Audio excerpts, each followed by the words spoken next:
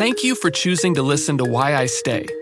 After this episode, be sure to check out our latest podcast series, Answers, a show where Patheos tackles common questions about the world's different religions, such as what makes something kosher, why is there a hell, and what are the names of God. You can find our entire catalog of podcasts, including Answers, at patheos.com or on your favorite podcast app. And now, without further ado, here's Why I Stay.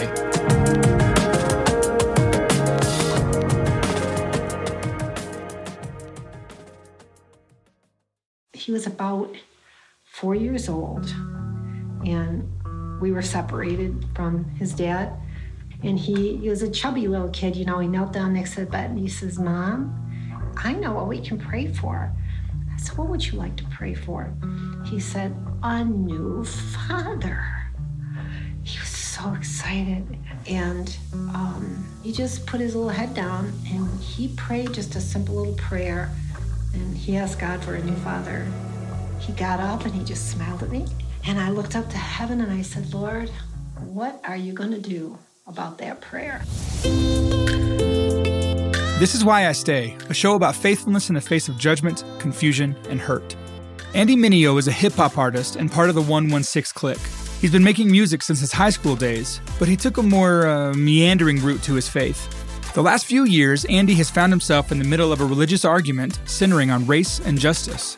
Andy is white, but he's never shied away from being honest about his thoughts on race and religion. Because of that, he's been on the receiving end of a lot of judgment and hate from other Christians, enough that he's doubted everything he'd learned for a while. I asked him what he found compelling enough about faith to not just throw it all out.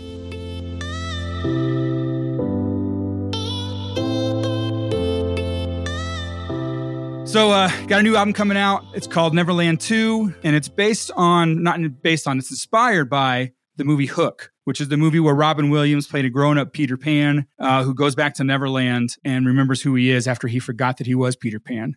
So what is it about that movie for you, Andy, that makes it so inspirational? Yeah, it was my favorite movie growing up. One, it's just a lot of fun to watch, right? Just going to, flying to another world. But for me, it's that, the kids on Neverland never grew up. And Peter Pan did. He was the man and he grew up and he lost that, his happy thought, his ability to fly because he forgot who he was. He lost that childlike wonder and hope. And I think, for us, the older we get, the more we're prone to cynicism and to heartbreak and loss and all those things. And so this is that reminder to me. You'll hear throughout the album, there's a little kid saying, "Remind me," or don't forget me. Mm-hmm. And it's don't forget that kid that you were at one point that was full of wonder and hope and excitement is still who you are. So, my music always tries to capture vulnerability and honesty and fun. So all those things are in there with it. So there's a skit on the album. It's your mom talking, telling a story about when you were 4 years old and you're praying for a new father. Yeah. Do you remember that time in your life about what was going on, what you thought about God, what you thought about church when you were that young? I think when I was that young, I really don't have any recollection. I just remember that my mom was religious, right? She was a Christian and she taught, she would probably try to teach me how to pray. You can pray, you can talk to God, you can ask him for anything. And I was like, anything? All right, well, how about a new dad? Because the one I got sucks. There's that's that kind of honesty that you get as a kid, But yeah, I think obviously just being around my mom, and I'm sure she tried to train me in that way, to pray and to love God. Even though I don't really remember any of that from that age, but I do remember in my teen years, really finally feeling I'm starting to develop my own ideas about faith. So when you're praying that prayer, you're that little, and the next track actually is called "Nobody's Coming," and it's kind of a response to that little boy, and you also as a man now saying, sometimes we pray for things, and we need to be the answer to that prayer as well, just for ourselves, for other people. It's not enough to simply just pray sometimes. And so, how do you think as you were growing up into your teen years or even as childhood, and the prayers of a little kid? I hear my kids pray these kind of things all the time, where it's this outrageous, huge prayer. that's honest. It's not asking for money. It's asking for something that's fulfilling, And then often God doesn't give that. Do you think that affected you in any way growing up and coming into your teen years when you're making your faith your own and God never really gave you this awesome support that you were looking for? Well, actually, in a strange way, I do feel like God answered my prayer by giving me a bunch of incredible men to be around in my life. I ended up not having like the biological dad I wanted, but I ended up with so many incredibly inspiring men that kind of fulfilled that role in its own way. It's kind of like a collective of mentors that I could glean from and ask wisdom and guidance, or what do I do, when this part of my life happens. And I've been blessed, man, to have a lot more than usual. So I think God did answer the prayer in that way.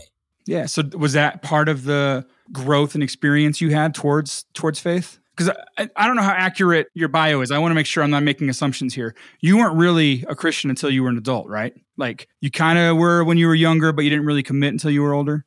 I think I was around it. And so I knew about it being as a kid, but making my own decisions towards faith more when I was an adult. Yeah. But one of the guys, his name is David Ham, much older than me. Not that much older, a little bit.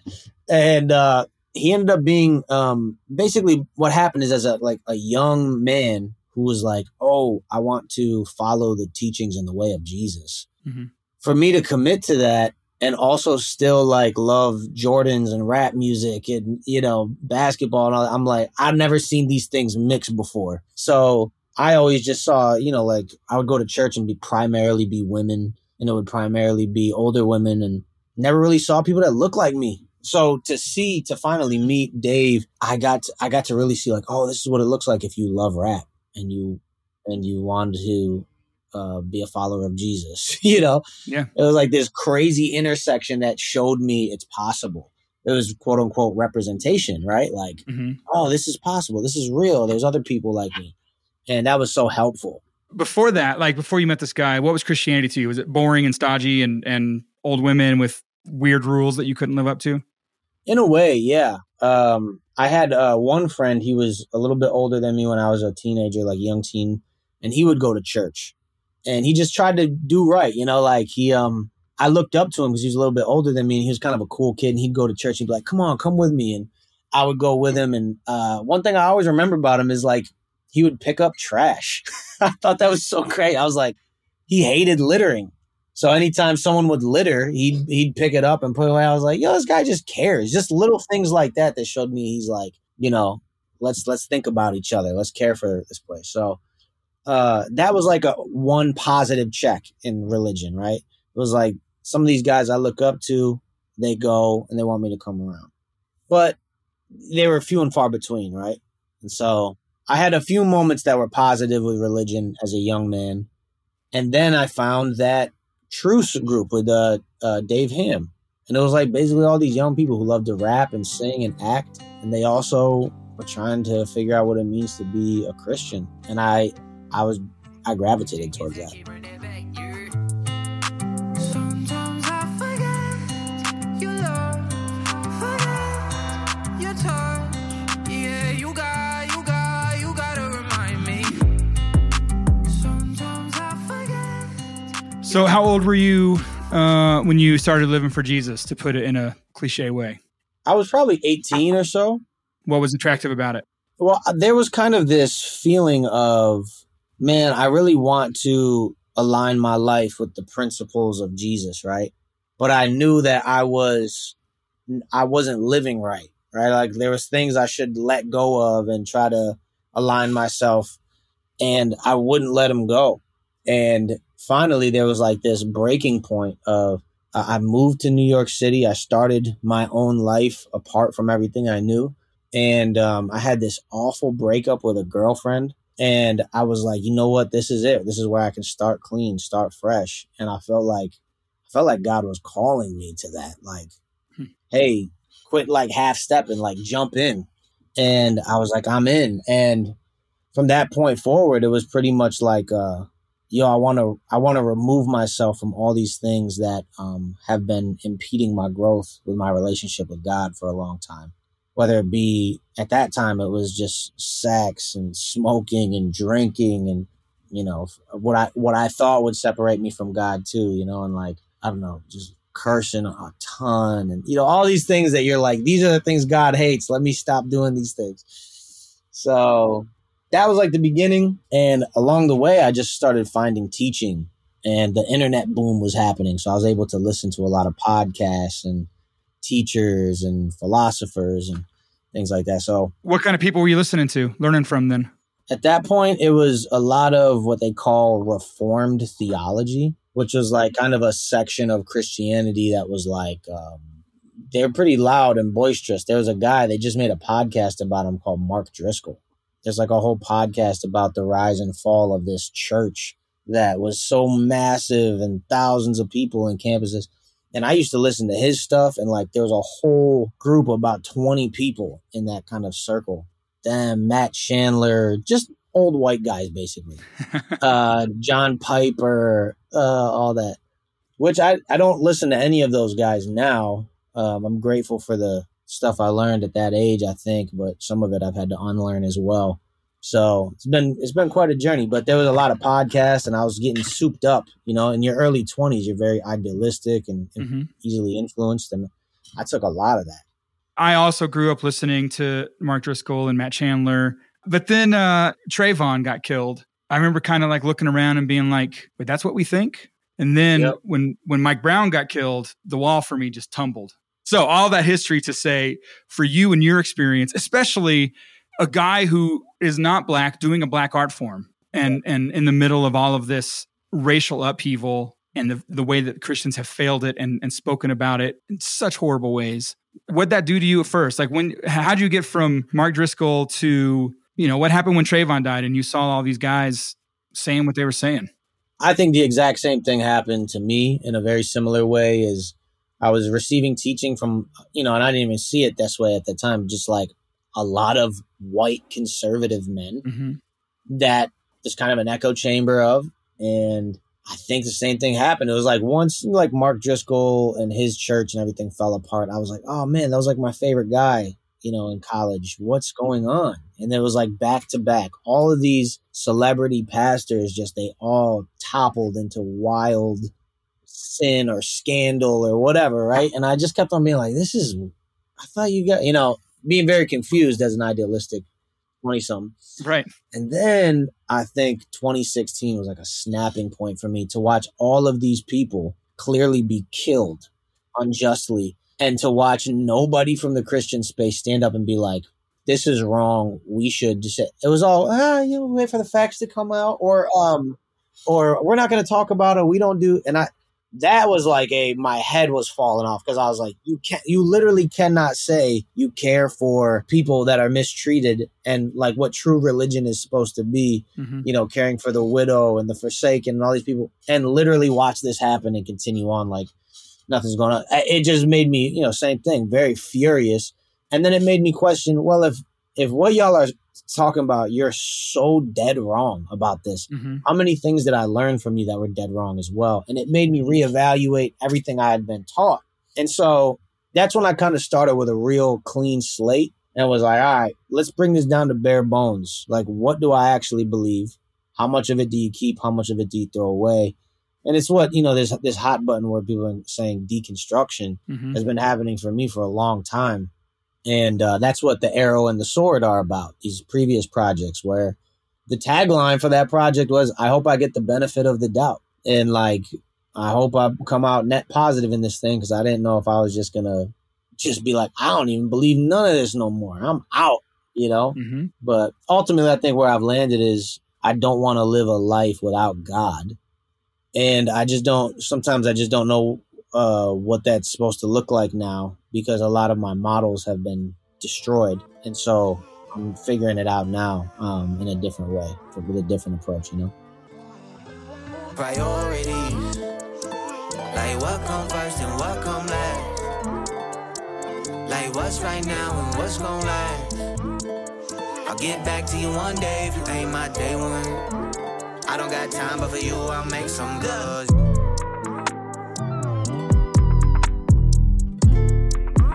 Chicken, run that back.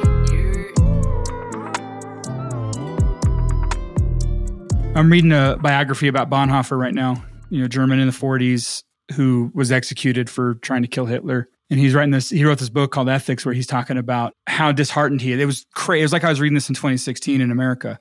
He's talking about how he was disheartened that the humanists and the anarchists are the ones who seem to be responding to this government the right way. And all the Christians are just walking along with it, no problem.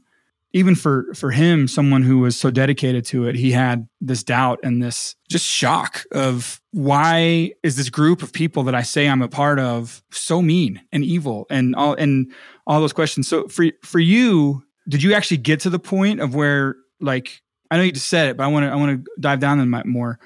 Like, what was it like when you were like, I don't know if I can keep going in this faith? I mean, it's your income. Like for me, it's just my faith, right? But for you, like you've built this brand of a person who is hip hop and positive, and you're on a mission. It's not just making money. So like, what is that? How'd you wrestle with all that?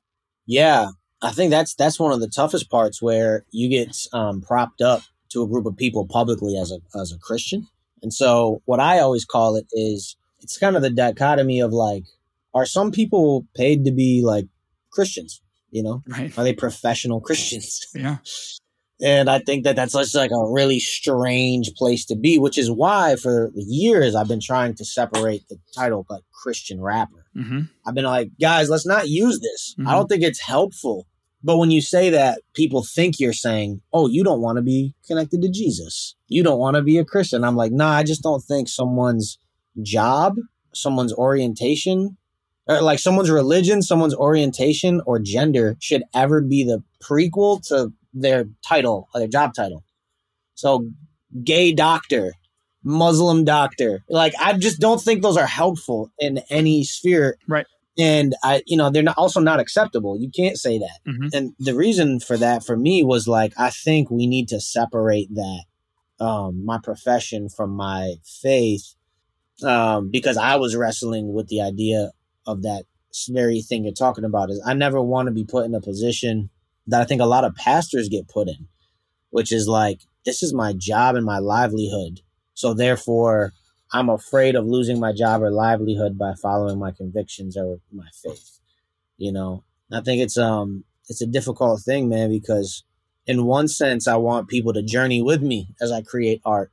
And then in one sense, there's always that, like, you better not do this to tick off the people that help pay your bills and allow you to live an incredible life. So the way there's a tension. And for me, what I've tried to do is just be as honest as possible to tell people the story of my journey, because what I've realized is when people don't know the story of what's going on, they just make one up. Right. I've tried to be very clear, like, this is where I am. I'm having doubts. I'm trying to work through them publicly. I realize I'm losing fans at a rapid rate because of some of these things, right? Yeah. But I'm also onboarding new ones. So I'm kind of just staying in this stagnant place. Like I saw just in last month, I lost 20,000 followers on social media and I gained 21,000, right? So I net positive 1,000 followers through, when you're vocal about things or you don't give people what they initially came to for you. They're just like, I'm out. So over the last 5 years then, I know a lot of the guys on Reach all have been going through this journey of, like I remember Lecrae used to have lyrics about his Johnny Mac Bible in his backpack, and right. So I know the whole 116 clique has been on this journey together. For you, again, as the minority of it, I guess, in a racial ethnic sense, like how has that experience been for you? What have you learned from that, being in those types of conversations with them and walking with them through it? Oh, yeah. Okay. That's the other part. I was like, you asked me a question earlier. I was like, I didn't feel like I answered it. This is part of it. Being a white man in hip hop, and then particularly being a Christian. So one, as a white dude in hip hop, I think I understand that I'm a visitor, but I also understand that I have in a lot of ways earned respect from my peers because they understand that I'm not a vulture. They understand that I'm not appropriating culture. I'm an appreciator and a participant in something that's much larger than me. And I think I pay those respects and honor that's due as a visitor. So there's that. And then two is one of the greatest gifts to me has been just being like we got an enormous group chat, right? With me, Lecrae, Alex Medina, Propaganda, Derek Minor, Tripley, KB, Shobaraka. Everybody's in there. So some brilliant minds. And as these things happen, as world issues happen, the group text is like the safe space, right? Right. And so I'm getting to watch, I'm the only white guy in there. I'm getting to watch male, Christian, thoughtful men processing what's happening here. Mm-hmm. And people of color, Dominican, Puerto Rican, Black. And like hearing this perspective has been so informative to me. There's a moment actually that I can recall. We sold out a show in California, all of us, like years ago. We sold out a show at I forgot what it's called. I don't know. There's like 5,000 cap, and it's right on the strip, and down the road is the fried chicken spot, Roscoe's Chicken and Waffles. Mm-hmm. So the promoter heard us talking about like, yo, Roscoe's, we got to go down there. Like, we got to celebrate and eat. So I remember we come back, and before the show started, the promoter pops out, and he's like, hey, I heard you guys talking about Roscoe's. White guy, by the way. All Black people there. He goes, I want you guys to know that to show my love and appreciation, I bought you all chicken and waffle t-shirts. And so all the guys were like, oh no, why is this guy giving us chicken and waffle shirts? And I'm just like, yeah, chicken and waffle shirts. Like, I'm so excited. Like, yo, Roscoe's, we got the merch. And I remember them all pulling me to the side afterwards, and they were all upset. Like, why? What is this guy thinking, right? Yeah. And I came up, I'm like, yo, what y'all mad about? He got y'all a gift. You like Roscoe's, right? And they're like, Andy, this white guy just bought us chicken and waffle t-shirts. You don't think anything wrong with that? And I was like, nah, you like Roscoe's. What's the problem? And I remember them just being like, think about this. What does this look like to you? And I just couldn't make sense of it. But they walked through it with me, and I was like, oh, right. Yeah. So it's been little moments like that throughout my journey where they've been able to be like, yo, take a look. And they've been patient and gracious. And, you know, I think I've been talking about stuff like this since 2015. You know, before all this stuff happened, Uncomfortable, I talked a lot about this stuff. Mm-hmm. Just kind of the whitewashing of everything, of history, of Jesus, of, you know, most people in the world think Jesus was white. You know, you're like, this guy was Middle Eastern. Mm-hmm. Like, this guy had brown skin. Are you guys nuts? Right. But, you know, we make God in our image in a lot of ways. And so that's been helpful being around these guys. I've learned a lot and been able to, I hope in some ways, use my voice as a white male to speak to other white males or white people in general as an advocate. You know what I'm saying?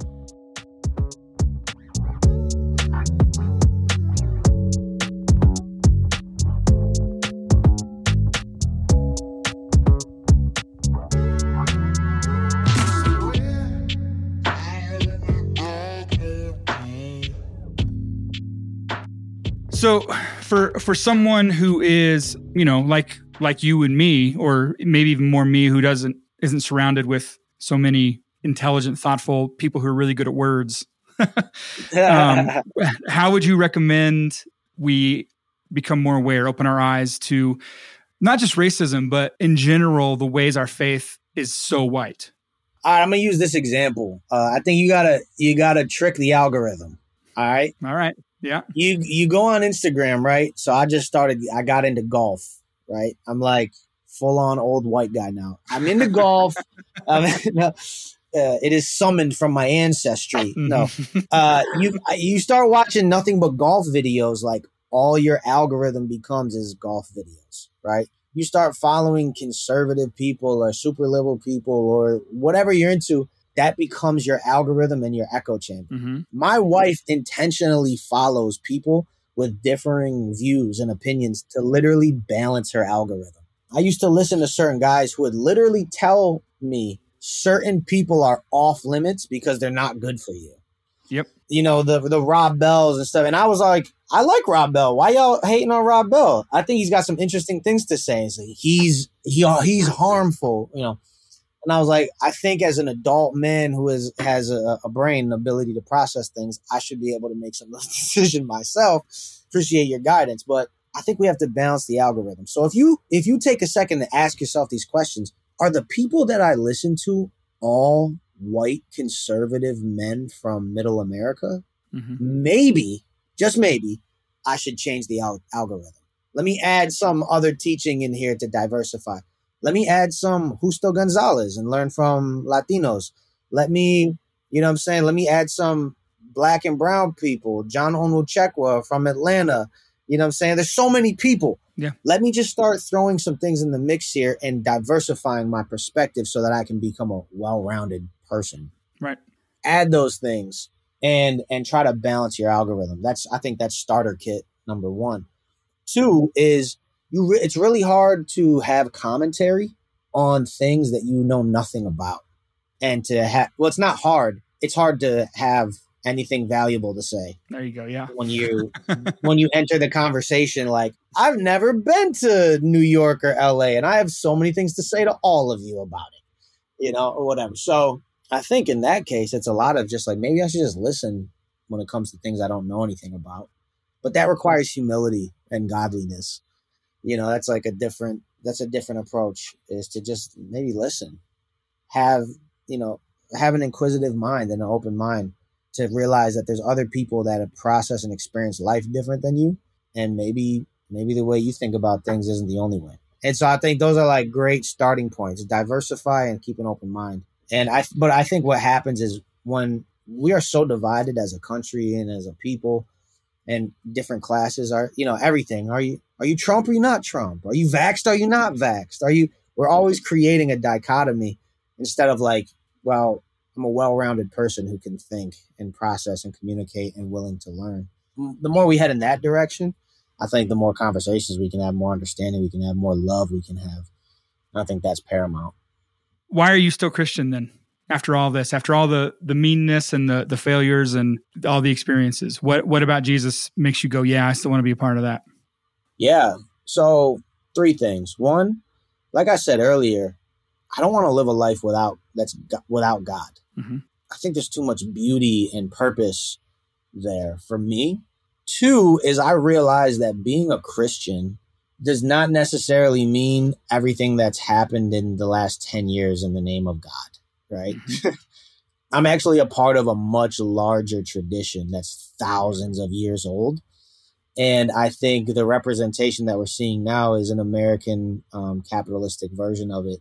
And I'm like, oh, I can't put that on the whole arc of Christian religion. So like that zooming out gives me perspective. And I think 3 is my personal experience with Jesus gives me more clarity as into why I personally believe still. So a lot of people have people hurt and they make it God hurt, essentially. So I'm like, oh, so if a pastor acts like a moron, like then we're like, God's a moron, right? And it's like, that's not necessarily the case. So when I open up the Bible and I read about Jesus or I talk about Jesus with people, I'm like, he's so dope.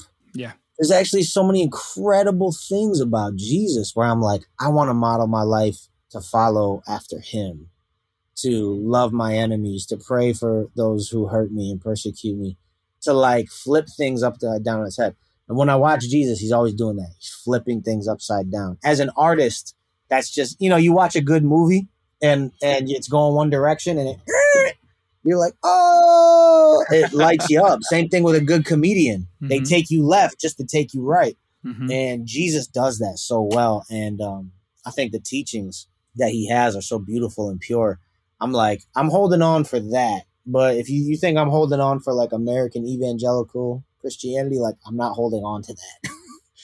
But the problem has been that's what I've held on to as my form of Christianity. And now that I'm letting go of that, that's the phase I'm in where I'm like, I still like Jesus, but I don't like this representation of him. Where do I land? And that's what I've been trying to figure out. You know what I'm saying? So how would you describe the gospel right now? I still think the gospel is good news. That's how it's translated, right? Like, yo, gospel means good news. Yo, there's good news for us as people. I think we're surrounded by such, darkness and cynicism and brokenness that like the gospel is still good news, man. That there's hope for people, right? There's hope, Amen. There's love, there's a way to live that honors the 2 things that Jesus talks about, right? Like loves your neighbor and loves God. That's dope. That's good news. And then last thing, where can people find you? Do you have a tour coming out? Anything like that? Yeah, so Andy Mineo on all socials.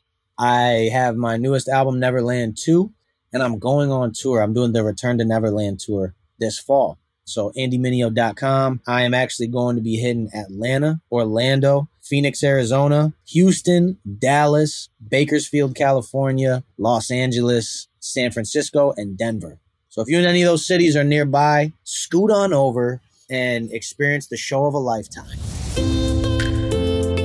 Why I Stay is a production of the Patheos Podcast Network, where we explore faith and gain understanding. If you enjoyed today's episode, please leave us a 5-star review and grab a friend, have them come over, sit down on the couch, listen to this episode, and then have them subscribe. My conversation with Andy was really fun. There were a lot of things he said that I identified with really strongly as a fellow white male Christian. His newest album, Neverland 2, is out everywhere. All of the music you heard in today's episode was from that album. Go stream the whole thing and visit andymineo.com for all of his material. Today's episode of Why I Stay was edited and mastered by Clinton Battles. It was produced and hosted by me, John Osborne.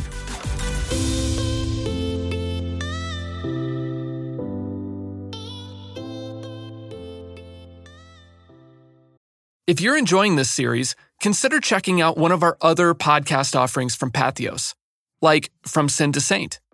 Some people might point to his anti-Nazi activism as the key thing for them. I mean, I'm compelled by that, but I think it's his theological and ethical underpinnings of his choices that really resonate for me. This willingness to die for his beliefs has inspired both religious commitment and religious violence. There were a couple of high-profile murders of abortion doctors and bombings of abortion providers in which the people who were convicted of the crimes identified Bonhoeffer as their inspiration. In this 4-part historical exploration of the life and legacy of Dietrich Bonhoeffer, join creator and host Josh Lash as he sits down with experts and walks us through the intriguing and complex life of this revered German theologian and martyr. Or consider checking out the Bible Brief podcast. So let's talk about for a second just what is it, what's in there, how do we just untangle all of this and figure out, is it something we should even pay attention to? I think that this is perhaps the most misunderstood book of Scripture. Would you agree? Pretty much hands down. In this special 3-part series, host Lori Denning and guest Dr. McLean Heward sort through some of the popular misunderstandings about the New Testament book of Revelation and examine what this ancient apocalypse might mean for us today. You can find From Sin to Saint, the Bible Brief podcast, and our entire podcast catalog on patheos.com or on your favorite podcast app. Check the show notes for helpful links and more information.